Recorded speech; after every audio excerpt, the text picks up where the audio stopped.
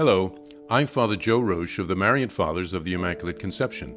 Thank you for joining us as we continue with our year-long journey reading the diary of St. Maria Faustina Kowalska from beginning to end. Today we take up from where we left off, beginning with diary entry number 1170. June 30th, 1937. Today the Lord said to me, I have wanted to exalt this congregation many times, but I am unable to do so because of its pride. Know, my daughter, that I do not grant my graces to proud souls, and I even take away from them the graces I have granted. Today, Sister Yolanta asked me to make an agreement with her. She will pray for me, and I am to pray for the girls in her class in Vilnius. As for me, I always pray for our work, but I have resolved to pray for the class in Vilnius for 2 months, and Sister Yolanta will say 3 Hail Marys to the Incarnate Word every day for the intention that I might profit from God's grace. Our friendship has deepened. July 1st, 1937, the month of July. Today, during the Angelus, the Lord gave me an understanding of God's incomprehensible love for people. He lifts us up to His very Godhead. His only motives are love and fathomless mercy. Though you make known the mystery to us through an angel, you yourself carry it out. In spite of the profound peace my soul is enjoying, I am struggling continuously, and it is often a hard-fought battle for me to walk faithfully along my path. That is, the path which the Lord Jesus wants me to follow.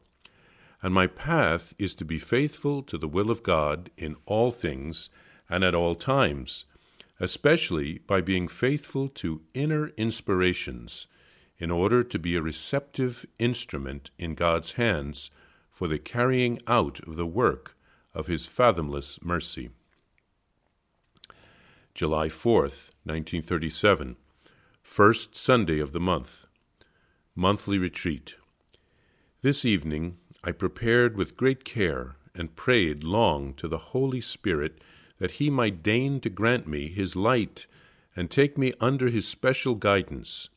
I prayed also to Our Lady, to my guardian angel, and to our patron saints. Fruit of the meditation. Whatever Jesus did, He did well. He went along doing good. His manner was full of goodness and mercy. His steps were guided by compassion. Toward His enemies, He showed goodness, kindness, and understanding, and to those in need, help and consolation. I have resolved to mirror faithfully these traits of Jesus in myself during this month, even if this costs me much. During adoration, I heard a voice in my soul. These efforts of yours, my daughter, are pleasing to me. They are the delight of my heart. I see every movement of your heart with which you worship me. Particular examine. Continuation of the same, to unite myself with the merciful Christ. For the sake of His sorrowful passion, I will entreat the Heavenly Father for the whole world. A point of the rule, strict observance of silence. I must probe the depth of my being and thank God for everything, uniting myself with Jesus. With Him, in Him, and through Him, I give glory to God. O Lord, my love, I thank you for this day, on which you have allowed me to draw a wealth of graces from the fountain of your unfathomable mercy. O Jesus, not only today, but at every moment, I draw from your unfathomable mercy everything that the soul and body could want. July 7th, 1937. In times of doubt, that is, when the soul is weak, let it ask Jesus Himself to act. Although it knows that it should act by the grace of God, nevertheless, at certain times, it is better for it to leave all action to God. Jesus tells St. Faustina here that he can't bless their community because he finds too much inordinate pride there. Humility is the foundation of all the other virtues. Let us ask for this virtue and seek to practice it. It means making room for God. Jesus says, "Without me, you can do nothing." Faustina writes here of a special bond with one of the sisters. They pray for each other's intentions. This kind of spiritual solidarity is very pleasing to God.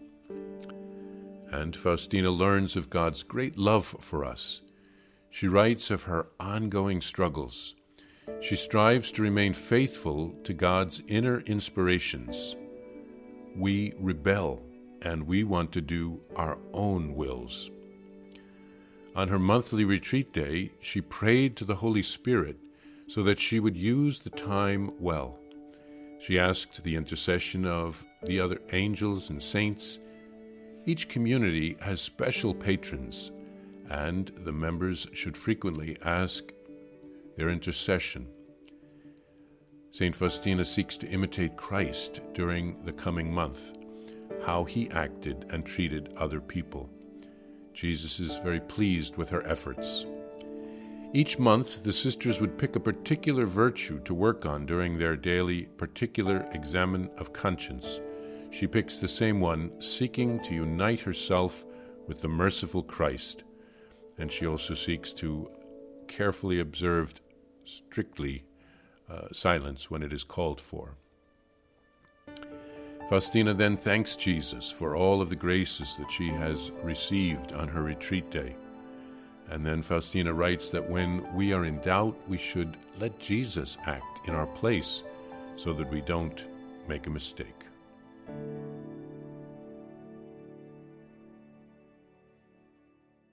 Please follow or subscribe to this podcast to receive the latest episodes and updates. If you have enjoyed this podcast, I invite you to leave a review. Reviews greatly improve our podcast ranking and will help other people throughout the world find St. Faustina's Diary in a Year. Remember, Jesus promised St. Faustina in Diary number 1075, "Souls who spread the honor of divine mercy are protected by God like an infant by a gentle mother." Please help us spread the message of divine mercy. Thank you, and God bless you. Visit shopmercy.org to order your copy of Divine Mercy in My Soul, the Diary of St. Maria Faustina Kowalska. It's available in print in English, Spanish, and Polish, and in English as an e-book, available now on shopmercy.org. Are you enjoying this podcast? I invite you to listen to more shows brought to you by the Marian Fathers of the Immaculate Conception. Join us daily for enriching spiritual content, which will help you on your journey with Jesus Christ. Simply visit DivineMercyPlus.org for a complete list of our shows. That's DivineMercyPlus.org.